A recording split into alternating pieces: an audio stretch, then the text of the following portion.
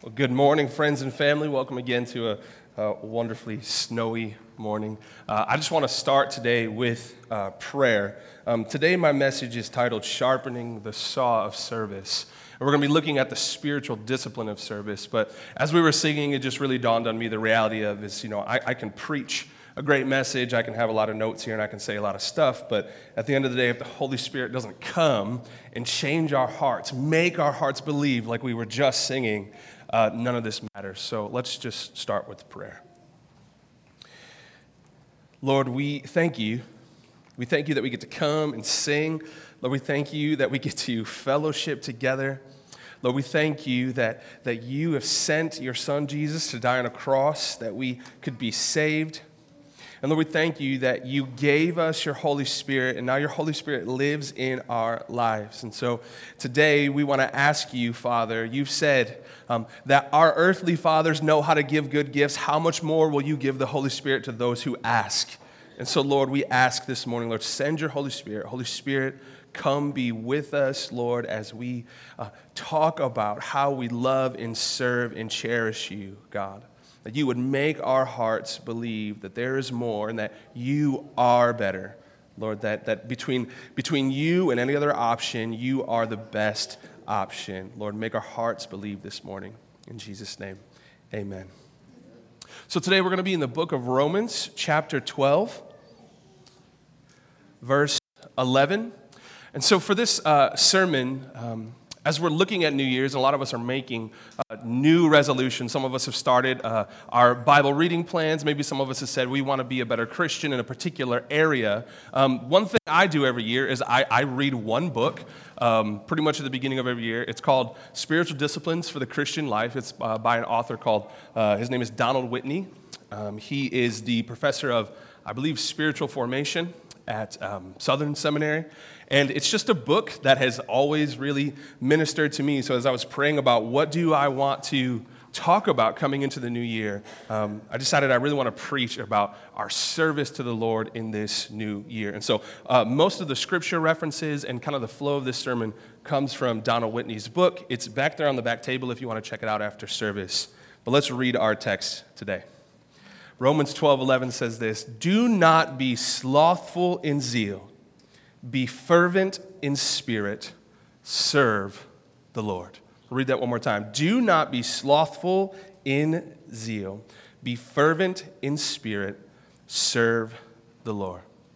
This past spring, Chelsea and I were doing some yard work around our house. And on the left side of our house, we had this one particularly just honestly disgusting looking tree. It was some sort of pine mixed with, I don't know, maybe a bonsai tree. I don't know what two trees crossbred to make this hideous thing in the side of our yard, but it was really twisted and it was kind of gnarled and it was honestly just an ugly tree. It was very unsightly on the side of our house. And I would always have to mow around it and weed whip around it. It was just really in this really inconvenient spot in our yard. And one day I went out there and I was weed whipping around it, and I just wanted it gone. Like, I think maybe it poked me in the eye or something, but I just looked at this tree and was like, this thing needs to go. And so, me being the industrious person I am, that was a joke. So I went into the garage and I grabbed a hacksaw and I started sawing. And I was like, I just want this thing out of here.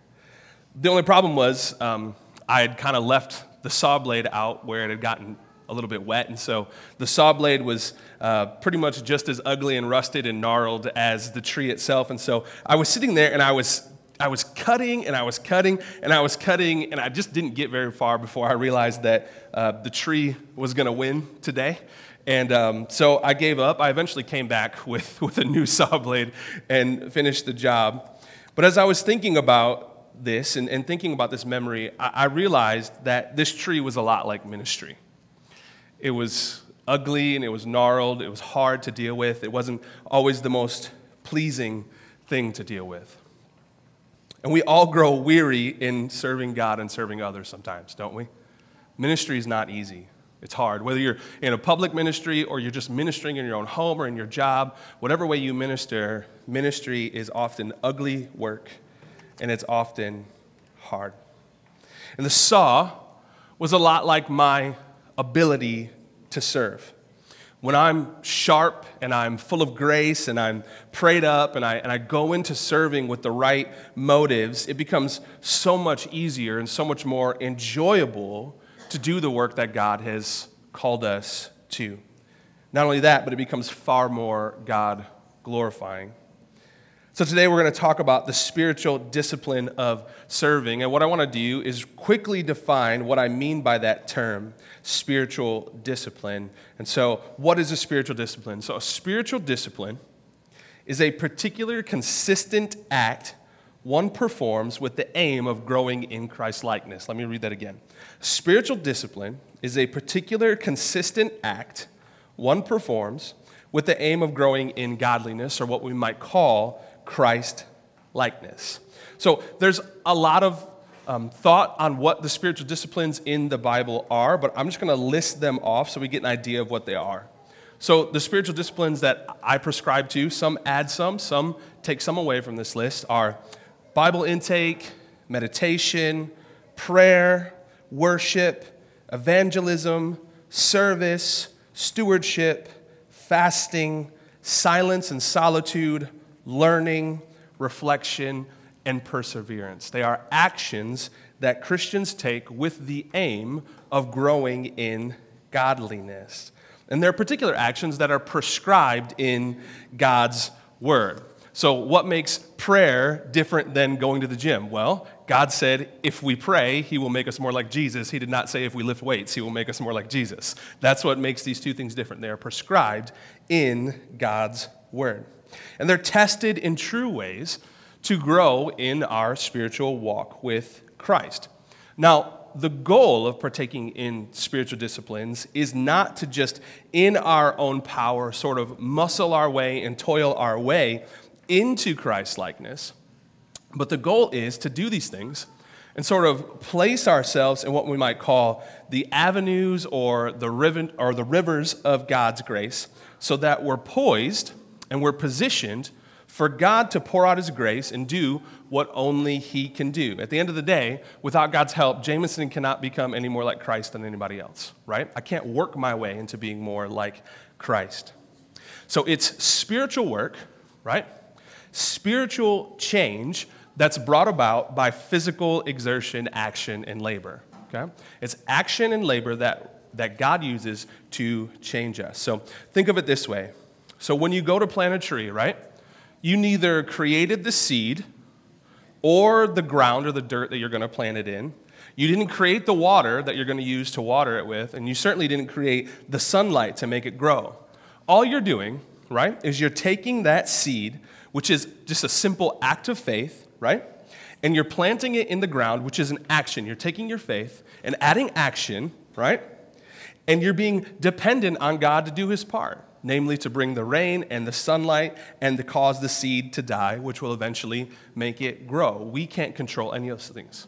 All we can do is take the seed and put it in the ground. You're actively engaging in work that God has promised to use to make you more like Jesus. A very simple word for this would be sanctification, right? It is our growing in Christ likeness. But what we have to do whenever we're talking about spiritual disciplines is we have to do one thing. We have to start with the gospel, okay? Because this is where people often get wrong when they're talking about doing disciplined things for Jesus. And I want to begin first by anchoring, right, our foundation for service in the bedrock of the gospel. Now, it's really no secret that we often forget the reality that we are saved by God's unmerited favor, and we're saved through the gift of faith, right? And the belief of His Son, Jesus, who died for us willingly, without us choosing Him or asking Him. And He rose again so that we could experience redemption and be able to magnify the worth and the wonder of our Creator God. In other words, we forget that we are saved by grace alone, through faith alone, by Christ alone, for the glory of God alone. We forget these things so often. But what the gospel does, this truth that we are saved by God's unmerited favor, by Christ, right, for God's glory, by faith, it keeps, right, it keeps us in right balance. It reminds us that no amount of work or service that we could ever do, no action we could take, can ever pay for even one of our most trivial sins, right? No amount of action we take could ever pay for even the most trivial of our sins. And the gospel keeps our service to God in right balance. And it allows us to offer acceptable service to God in light of what he's done, not in order that we would gain more from him, right? We do it because of what he's done, not in order that we would gain more from him. We don't do these things so God will love us, right? All Christians have God's love. God's heart was for his children, as the Bible says, before the foundation of the world. Right? Our repenting from sin and trusting in Jesus didn't make God love us. It was his love that caused us to do that in the first place. So we don't do these things so that God will love us. He proved his love for us. So while we were yet sinners, Christ died for us, right? We don't do these things either so that we could be saved. So we don't work for God's love, and we don't work for salvation. Salvation is found in Jesus alone and in his work on the cross, his work in rising from the grave. This work is not work unto salvation. What we do is we don't do these things so we could find salvation. We work, and so we could grow the fruit of our salvation, right? We work so we could show that our salvation is real and the fruit of our salvation grows. We become more like Christ, and our sanctification continues on, our growing in Christ likeness. So we don't do these things for any other merit, because there's no merit to be gained. We do these things simply to bring glory to God's name by becoming more like Jesus. And the gospel frees us to pursue these disciplines as forgiven and loved and accepted and encouraged, cherished children of God. So I don't want anybody to leave today with the idea that, Pastor Jameson said we have to work harder so we can be better Christians, right? I don't want anybody to leave today say, Pastor Jameson says, we have to work harder so God will love us so that we can be more saved than we already are. That's not the point of this. So let's ground our service in the bedrock of the gospel. Let's anchor our work in the gospel, okay? So here's our first point. All Christians are called to serve. All Christians are called to serve. Paul says it in Romans 12:11. Do not be slothful in zeal, be fervent in spirit, serve the Lord. I love the way the NIV says it. It says, never be lacking in zeal, but keep your spiritual fervor serving the Lord. Now, when we received new life by trusting and believing in the gospel, we became children deeply loved by God, but in that same moment, we became something else. We became recruits in God's service. We became recruits in God's army. And God expects that all of his children serve in his kingdom. As soldiers in God's army, our Father expects that we learn to support the mission of his kingdom. And the mission is to make disciples, to spread the gospel, to call the world to repentance and faith, and to let our light shine before men that God would receive glory. And now when some of us think about serving in God's kingdom or serving in God's army, it might conjure up these really grandiose ideas, right, of foreign missionaries serving on the front lines, giving their lives for Jesus and serving people who might not even speak their own language. It might conjure up ideas of mighty evangelist preachers like John Owen or Charles Spurgeon who just in their preaching, there were people just falling out and falling on their knees because the Holy Spirit was so strong in them. It might conjure up ideas of worship leaders who kind of seem like the Holy Spirit is just perched on their shoulder and guiding them wherever they go. But the reality of service is it's a little bit different. Your service to God may be as public as preaching or teaching or leading worship or nationwide evangelism, but it's often not that public. It often goes very unnoticed as maybe shoveling the sidewalk or serving in the nursery or setting up communion before church or vacuuming the floors when everyone is gone. It can be as loud as preaching and as quiet and unassuming as cleaning up after your brothers and sisters in the Lord. But God calls all of us to some kind of service. Outside the church, it may look like making a pot of soup for a sick friend, which Sarah's stinking awesome at. It might be babysitting, like Victoria has served our family and babysat our children. It might be letting a friend borrow your vehicle. It might be checking on your neighbor's dog. It might be running errands for people who are homebound. It may be doing yard work for those physically disabled. It may be carpooling kids back and forth from school. But probably the hardest area and the most unappreciated and unassuming area that God calls us to serve is serving with humility and joy in our own homes, right? Serving often looks as unexceptional as the basic needs it seeks to provide. Now that's reality, but here's the problem. Our flesh despises the hiddenness of the discipline of service. We have in us this insatiable need to be noticed and approved of and applauded and admired. We have this prideful, sinful need to be thought well of constantly. Paul admonishes the church to never be slothful in zeal, but fervent in spirit as we serve the Lord. And that's because two of our most overlooked and easily dismissed sins, both sloth and pride, hate the obscurity of Christian service. Like, we hate it. So I'm going to give you guys a picture of a typical day in the BBX household, okay? So my wife is at work, and, she comes home. She's had a long day, and I say, hey, babe, hey, did you see the dishes that I did that were in the sink from last night? Right?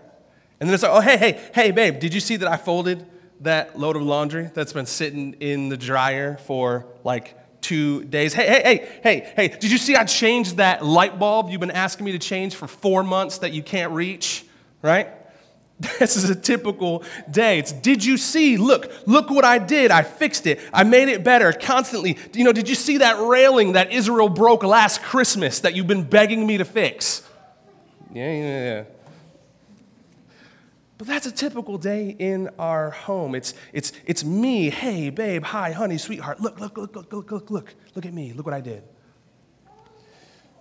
Our flesh hates the hiddenness of the discipline of service. And this is why it must become a discipline for us. We're not naturally inclined to serve in the shadows.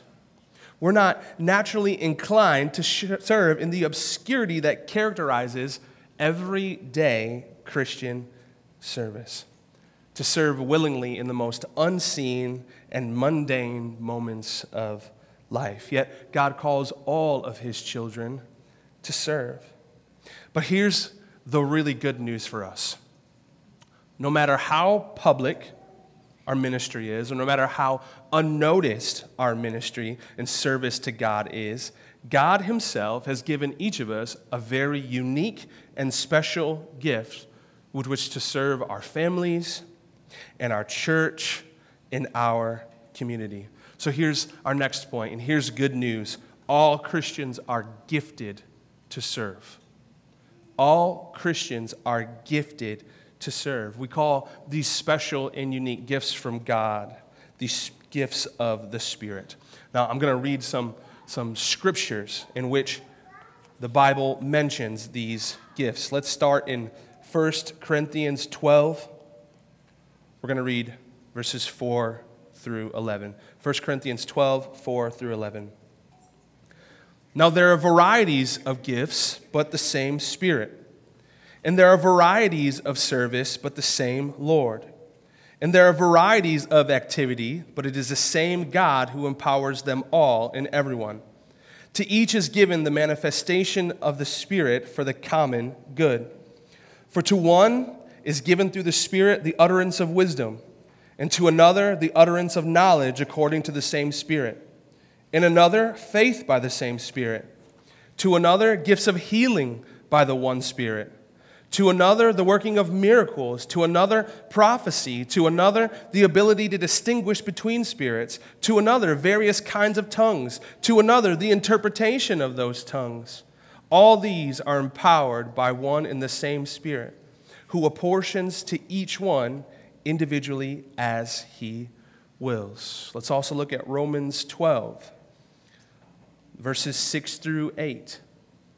It says, having gifts that differ according to the grace given to us, let us use them. If prophecy, in proportion to our faith. If service, in our serving. The one who teaches, in his teaching. The one who exhorts, in his exhortation. The one who contributes, in generosity. The one who leads, with zeal. The one who does acts of mercy, with cheerfulness. Lastly, Ephesians 4, 11 through 13. And he, Jesus, gave the apostles, the prophets, the evangelists, the shepherds, and teachers to equip the saints for the work of ministry, for the building up of the body of Christ, until we all attain in the unity of the faith, of the knowledge of the Son of God, to mature manhood, to the measure and the stature and the fullness of Christ.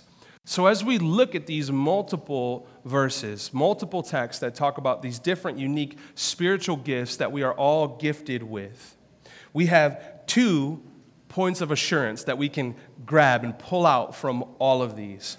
The first is this: if we belong to Jesus, the Holy Spirit has absolutely given us at least one spiritual gift.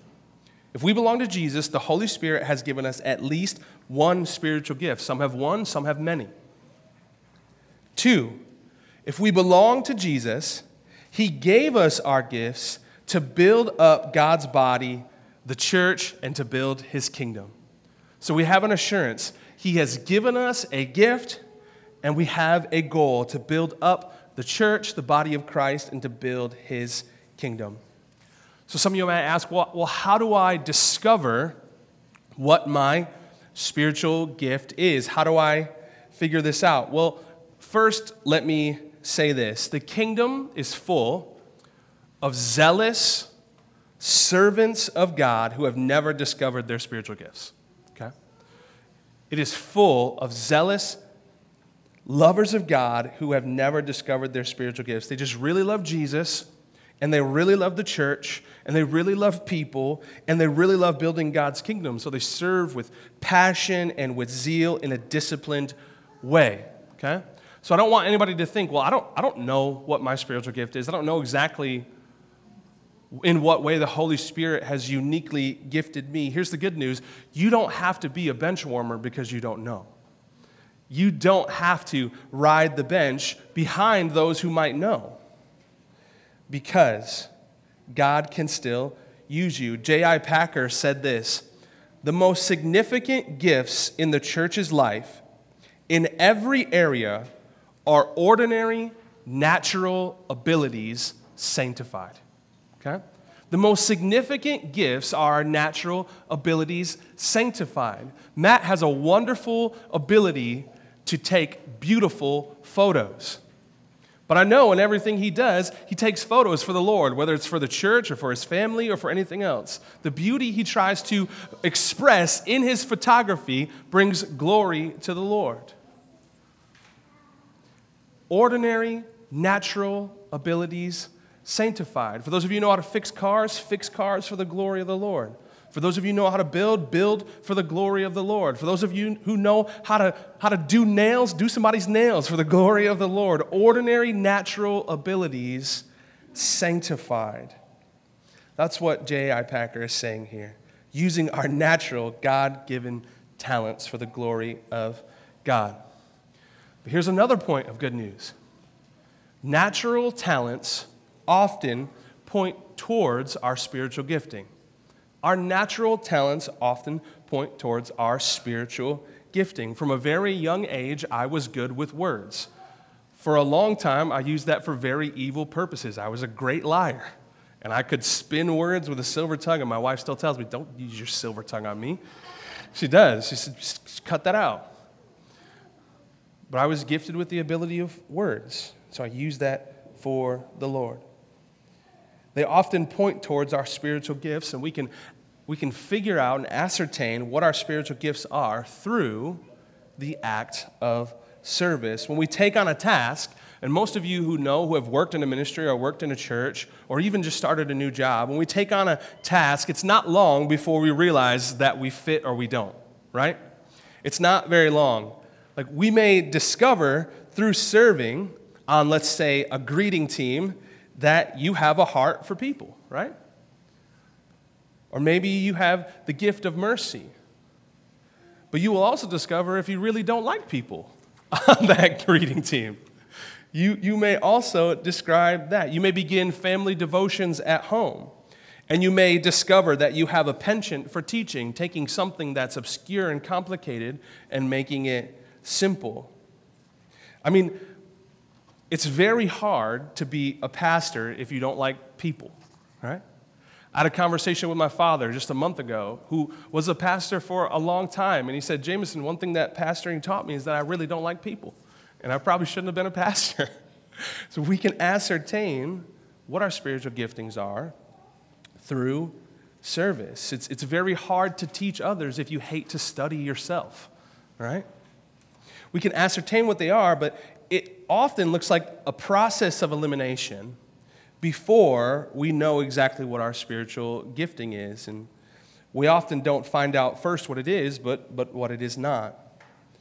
So what we can do is serve in a disciplined way in a specific area of the church or in our home or in our community and simply see what comes of it.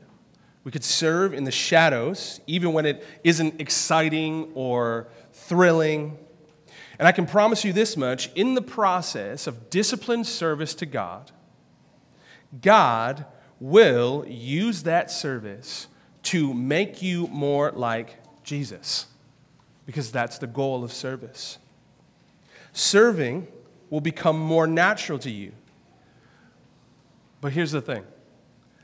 That doesn't mean it won't still be very hard. Sometimes we have to face the reality that as we learn to serve and as we put ourselves out there and as we toil for the glory of the Lord, service is hard work. And this is our next point. Service is hard work.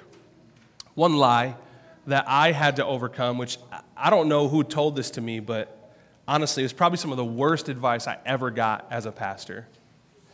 And one lie that I had to overcome was, I can't remember who said it, but it said, Jameson, when you find out what your spiritual gift is, and you figure out what ministry you're called to, every day is going to be this endless joy and bliss, and it's going to be full of energy, and it's just going to be this wonderful cycle. You're going to go out and you're going to serve people, and then you're going to have all this passion for it, and it's just constantly going to feed that feeling over and over and over again. You're going to be energized to do the work, and honestly, guys, that's bull crap.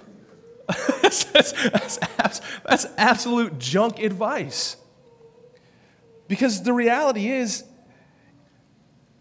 service is hard work. It's not easy for the stay-at-home mom to do another load of laundry, another load of dishes, when everyone's been disrespecting her all day and she feels unwanted. It's not easy for the dad who goes to work every single day and is tired when he comes home to put a smile on his face and to love his family even though he just wants 10 freaking minutes to himself. It's not easy. It's nonsense advice, and it's detrimental to Christians who are trying to discover their spiritual gifts and figure out where they serve in God's kingdom. Paul wrote of his service to God in this way in the book of Colossians. Colossians 1:29. For this I toil, struggling with all his energy that he powerfully works within me. Paul often opened his letters with the words, Paul, an apostle, servant of God and Christ Jesus. Here's the thing. Servants work. Servants work. That's their job. Servants toil. Servants struggle. Servants get tired and exhausted. That word there, toil, means to work to the point of exhaustion. And that word struggling in this text, in the Greek, is rooted in the word agonize. It's rooted in the word agonize. So what Paul is saying here, he considered his calling to serve Christ, to exhort others towards living the Christian life and spreading the gospel. He considered his call to agonize in God's service to the point of exhaustion. That's what he considered it to be. Now that really rails against my American sensibilities. That really rails against everything I've been taught. Because we're taught to work hard so that we can play a lot, right?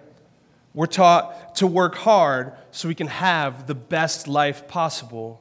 We're taught to work hard so we'll be respected by others. We're taught to work hard so we can have the nice toys and the nice house. When the Christian aim really is to work hard so that God gets more glory, people experience more good, and God's kingdom grows as his mission is accomplished. That's the goal of our hard work. It's hard. And there's nothing in the Bible about our hard work in accolades for us in this life. You won't find it. There's nothing in the Bible about us receiving our rewards now. There's no accolades for me or excitement for me or the better life for me, comfort for me now. Because serving isn't about me. It's about God's mission. It's about God's glory. And my reward for my service to God does not come in the here and now. Sure, if I manage my money well, yeah, I'll have a little bit of extra money. If I'm kind to my wife, yes, she will love me. Those are tangible things. But the real reward comes when I go to be with Jesus. That's when the reward for my hard work happens. When he looks at me and says, well done, good and faithful servant, enter into my rest. The reward for my service is more Jesus. Paul said this in 1 Corinthians 15:10. But by the grace of God, I am what I am, and his grace toward me was not in vain. On the contrary, I worked harder than any of them. He's talking about the other apostles. He's saying, I worked harder than all the other apostles. That's a big boast. Though it was not I, but the grace of God that is within me. Paul admits that serving God isn't easy, but that it's not ultimately Paul that's even doing the work. In his exhaustion, in his agony, in his toil, in his struggle to accomplish the mission of God, God was working his powerful grace in Paul's life. And the reward wasn't better stuff or better image or better life for Paul. But Paul, by grace, this is the reward, by grace, being transformed into the image of Christ, Paul gets more Christ. That's his reward here and now. As I work and as I toil and I'm changed into the image of Christ, my fellowship with God deepens. I become more like Jesus. I identify more with his sufferings and his toil and his agony, and I get more of Jesus in the here and now, even as I await my reward of him in the sweet by and by. So here's what I'd like to do as we close. In light of this, in light of the reality that we're all called to serve, that we're all gifted to serve, but that serving is hard work, that it's disciplined service, I'd like to offer 6 motivators to sharpen the saw of service, okay? 6 motivators to sharpen your saw of service. The first one is obedience. Obedience. We are all commanded to serve. A servant who does not do as his master wills is no servant at all. Has anyone been in charge of other people? How do we look on them when we ask them to do something and they tell us no? A servant who does not serve his master is no servant at all. He proves that his real master is himself and not the one he's pledged his service to. Out of obedience to God's word, we use our talents and our abilities and spiritual gifts to serve God, not sitting on the sidelines, not watching others do the work, but we actively obey because that is our role as God's servants. Deuteronomy 13:4 says this, "You shall walk after the Lord your God and fear him and keep his commandments and obey his voice. You shall serve him and hold fast to him." Our first motivator is obedience. Second is gratitude. Gratitude. Gratitude moves the heart to greater service as we focus on what God has done for us. We don't focus on the task at hand. We don't focus on all the things we must do. Instead, focus on what God has done for us. Samuel spoke these words to the people of God in 1 Samuel 12:24. He said, "Only fear the Lord and serve him faithfully with all your heart, for consider what great things he has done for you." Consider what great things he has done for you. It's very easy as we work for the Lord, as we labor in his kingdom, as we toil in his service, it's very easy for the fires of our passion and our zeal for the service to grow cold. Anybody who's been a Christian for even probably 5 years has probably experienced a season where the fire is just cold. We don't feel it. We don't feel like it. We can't find the reason. Maybe all the work we're doing seems to be having no effect. And we can't just see why we should keep going in our service to the Lord. When we feel this, what we should do is stop and consider all that the Lord has done for us. Consider what our lives were like before knowing the love of God.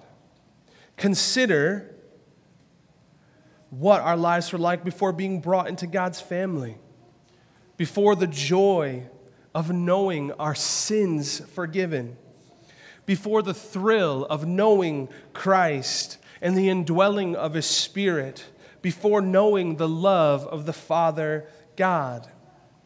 We should stop and take a long look. Why not even write out a list of all the things that God has done for us, and at the top put, "He saved me.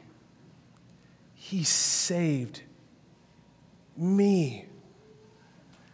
And in saving me, he gave me himself." There's no greater gift that God can give anyone than fellowship with himself. And he gave that to us by grace. Without our asking, he just did it. Let us be grateful and do the work of serving, showing the world what he's like. And if you do actually do that, if you do actually write the list, you are going to have a long list of things to testify to unbelievers about who God is and what he's done in your life. Number 3, gladness. Motivated by gladness. This is perhaps the hardest one for most people. God does not desire that our service be filled with complaining and grumbling and dragging our feet in this sourpuss attitude that so many of us put on. I put on so often. And I'm not just talking about serving in the church, but serving my wife, serving my children, serving my co-pastor. I put on this sad, sourpuss attitude, but God, He desires a cheerful spirit of obedience and gratitude. He actually desires that we be happy, that we get to be in the service of the Lord. As Dan read this morning, Psalm 102, serve the Lord with gladness, come into His presence with singing. Now, for much of history, it was a death sentence to walk into the presence of a king with a frown on your face. It was a death sentence to walk into the king's presence, into his courts with a frown. One just didn't do that because it showed that the servant was dissatisfied and unfulfilled, maybe even loathed being in the king's service. Even worse, it might show the king that they were tired of the way he was doing things. They were unhappy being his servants. I want you to think about this. Suppose God allowed you to be in anyone's service, anyone on the face of the earth. You could serve the president. You could serve your favorite celebrity. You could serve, Adele. You could serve Elon Musk. That's probably a bigger one. You could be his right-hand man.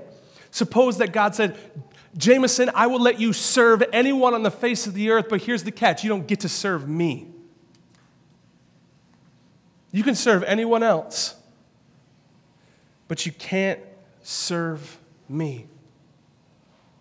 We serve with gladness, remembering that our service to God is a privilege. It's not an obligation. And so often I treat it as an obligation. We get to serve God.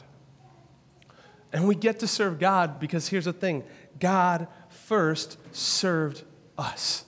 He first served us in sending His Son and saving us and calling us to Himself and bringing us to new life and giving us the gospel and giving us His Holy Spirit that we could walk in His presence. He first served us. We love God because He first loved us. And that, my friends, should make us glad people. Donald Whitney in his book asked this question: do you serve on that church team with gladness or with gloom? Do you serve your neighbors willingly or reluctantly? Here's the big one. Do your children get the impression that you really enjoy serving God or that you merely endure serving God? I'm so guilty of that. Do my sons get the impression that I love serving God or that I merely endure His presence? Let us serve with gladness. Number 4, humility. Prideful servants will only serve when it benefits them. Prideful servants will only serve when it benefits them, but humble servants will serve God willingly and serve others willingly and without a need for recognition. Philippians 2:3-8 says this: do nothing from selfish ambition or conceit, but in humility count others more significant than yourselves. Let each of you look not only to his own interest, but also to the interest of others. Have this mind among yourselves, which is yours in Christ Jesus, who though He was in the form of God, did not count equality with God a thing to be grasped, but emptied Himself by taking the form of a servant, being born in the likeness of men, and being found in human form, He humbled Himself by becoming obedient to the point of death, even death on a cross. The kind of service that God requires is not inward focused. It's not me, look at me. It's outward focused. It's what do you need and look at God. That's the service that God requires. One of our former pastors used to say this, and I'm sure you probably stole it from somebody else, but he said, humility is not thinking of yourself less, but not thinking about yourself at all. Humility is not just thinking less about Jameson, but it's taking Jameson out of the equation and thinking about God and others. But our flesh rails against this kind of service, and yet we see it in Jesus' example time and time again. From feeding the 5,000 when he just wanted to be alone with God, to washing the disciples' dirty feet after they had been traveling, certainly a humble Jesus, quietly hanging on a cross for our sins. Jesus humbled himself for us. So let us, as his body, humble ourselves for him and for one another. Number 5, worship. Worship. If you ask any old saint how they keep their passion and zeal for Jesus alive every day, they will say, I am with Jesus every morning. They will say, I am with Jesus every morning. We can not divorce our service to God from our beholding and knowing God. Peter Scazzaro, who's another one of my favorite authors, puts it really simply. He says, never let your doing for God outweigh your being with God. And how many of us are guilty of that? Never let your doing for God outweigh your being with God, our private time with God, our prayer, our Bible intake, our meditation, our walks in the forest, simply beholding his creation and giving him praise. Our private time with God fuels our public work for him. Our private time with God fuels our public work for him. Our time gathered together on Sundays, bringing him praise, fuels our public work for him. And some of us wonder, I've often wondered, why do I lack a zeal and a passion for God's work? Well, Jameson, it's because you lack a fundamental passion for the Lord. We will not have a passion and a zeal for God's work if we do not have a passion and a zeal for God. It just doesn't work. Worship doesn't spring up like that. It takes time and dedication in his presence to keep the zeal of service alive. And Chelsea and I, we just celebrated our 9-year anniversary, and I think I've finally learned something at 9 years. I will not give my time and energy and service to my bride if I'm not spending time with my bride. I'm not going to love her if I'm not spending time with her. I'm not going to give myself to her if I don't know her. If I don't know her. Outside of me enjoying her presence and who she is, I'm not going to serve her. I cannot love her and be absent from her. And our last motivator for service is this: love. Love. Love is the primary motivator for all service to God. Jesus said, love the Lord with all your heart, soul, mind, and strength, and love your neighbor as himself. He was summarizing the law of God. Paul says this in Galatians 5:13. For you, church, for you were called to freedom, brothers. Only do not use your freedom as an opportunity for the flesh, but through love, serve one another. There is no greater fuel that will burn longer and hotter and with more zeal and with more passion than love for God. There's things I will do out of my love for God that I will never do for money. You can't pay me enough to do some of the things that I would do for God out of my love for God. You can't pay me to do some things that I will do for Chelsea, for anybody else. It's because my love for her is unique. Love. There's no greater motivator. God has brought us into his family so that we could be like him and serve like him and love like him, not so that we could serve ourselves. And God has already proven that he is the perfect servant for us. We don't need to serve ourselves. We have a perfect servant who humbles himself and serves us even now.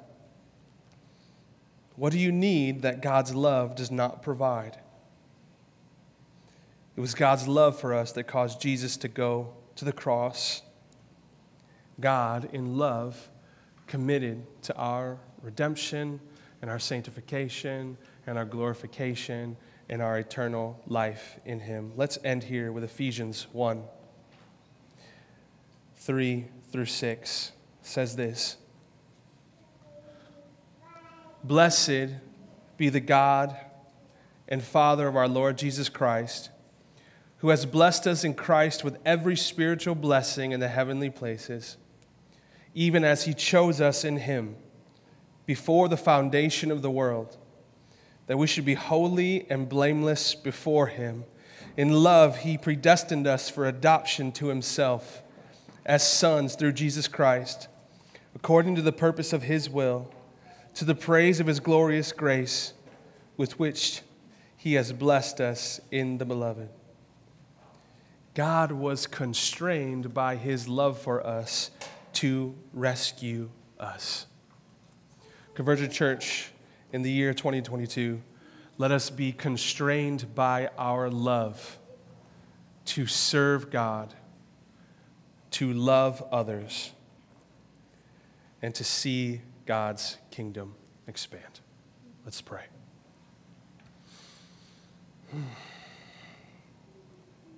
Lord, we love you,